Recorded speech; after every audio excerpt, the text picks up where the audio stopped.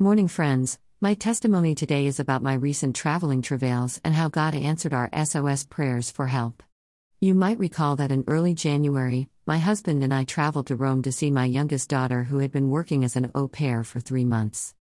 Traveling anywhere at that time with the Omicron COVID variant so rampant was no mean feat, and international travel took everything to the next level of complication.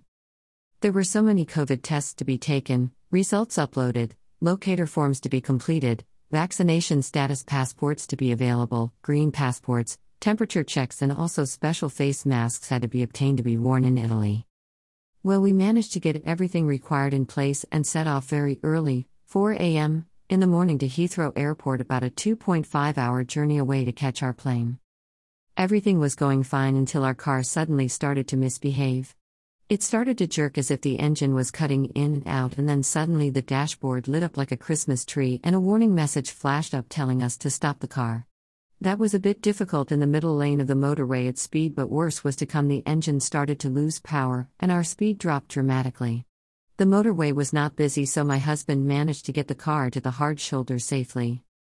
We had never broken down before and were a bit lost as to what to do. We knew that if the car didn't start, we would miss our flight. My husband tried starting the car again a few times, nothing, completely dead. I said out loud, "Lord, we need to get to the airport and we need this car to work. Help us." My husband said yes. He's a man of few words, but that was all that was needed.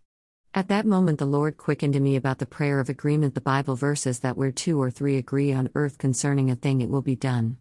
My husband agreed with me, and I felt the Lord say that he too agreed with us. There were 3 of us in agreement that the car needed to work. We decided to get out of the car, lock the doors, and wait a couple of minutes. When we got back in the car, my husband decided to switch off the automatic engine controls and revert to manual mode. He tried the engine again and it started. Praise God. We resumed our journey, but our difficulties hadn't finished. The car was clearly not right, but it was going. I kept praying the Lord would get us to Heathrow in time for the flight and the car would not break down again. However, another light started flashing on the dashboard. By now most of the warning lights were on. This time it was a tire warning light, telling us we had a flat tire and were losing pressure. My husband checked, and yes, the pressure had fallen on the rear inside tire. We prayed that it was not a puncture and that the pressure would stabilize. Praise God, it did. We made it to the airport safely and our flight. I don't think I've ever been so glad to get out of a car. I thank God that He heard our SOS prayers and answered. Nothing is too small for God to be concerned with for us. When things go wrong and unexpected things occur, I am grateful that I have God to turn to. He is an ever-present help in times of trouble. Amen. Have a blessed day. We are not alone.